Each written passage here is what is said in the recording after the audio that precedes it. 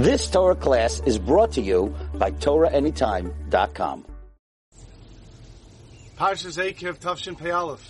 This week's parsha is the schus of learning about the mitzvah of benching, as it says in Perek Ches Pasuk Yud, V'yachalta v'savata u'v'irachta. You should eat, you should be satisfied, and you should bench.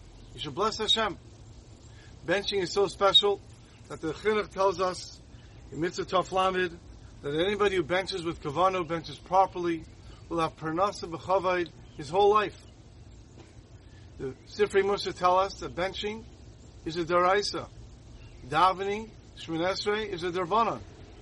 And yet people, for some reason, are more careful with Shemon Esrei than they are with benching. Benching is so special that not only you're not allowed to interrupt during benching, but you can't even interrupt Bein HaPrakim. Between the brachas, you're not allowed to interrupt, to signal somebody with your hands or with your eyes. That's how special benching is. Now we all understand what it means, v'yachaltan, you should eat. We're all good at that. V'savatan, you should be satisfied.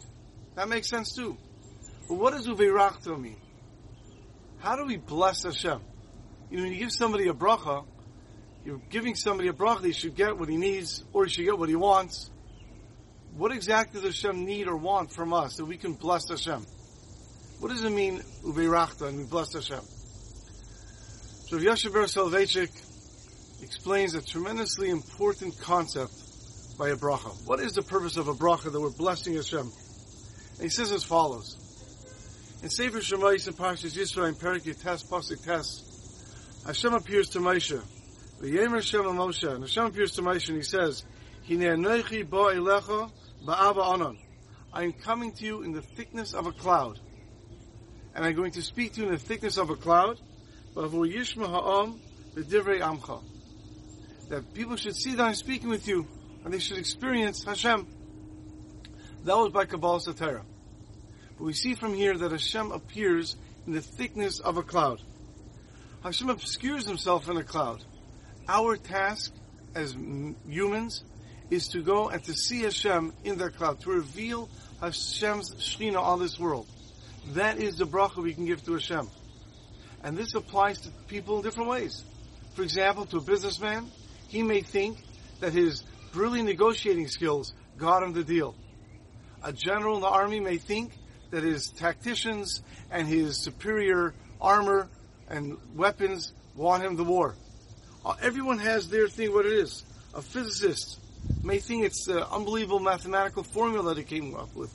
A psychologist may think, wow, look at this unbelievable insight into the human mind it came up with. And forget to realize that it all comes from Hashem. Every person, whatever they do, their task is to reveal Hashem's presence from the cloud. When we make a bracha, we take a cup of water, we take a piece of cake, we drink the water, we eat the cake. What an amazing thing it is that this food goes into our body. Not only does it taste good, but our body extracts the nutrients from the food, and then it expels the waste, all without us having to do anything. And that is the time when we recognize Hashem very clearly. In fact, that's why when we speak to Hashem, we say, Baruch Atah Hashem. Blessed are you, Hashem. Hashem, you are the source of all blessings. Why? Because when we make a bracha and we eat something, the miracle is so great. It is so evident of Hashem's presence as if He's right in front of us. Baruch Atah Hashem. We say you because you're right here with us. And that is the purpose of a bracha. Every time we make a bracha, what we are saying is how Hashem's presence is being revealed to us in the world. And that's what we do by benching. V'yachalta, you should eat. V'savata, you should be satisfied. V'yirachta, and you should bench Hashem. And that means we are revealing Hashem's presence in this world. That is what we can do for Hashem. In the late 1940s and early 1950s in Eretz Yisrael, there wasn't a lot of food to be had.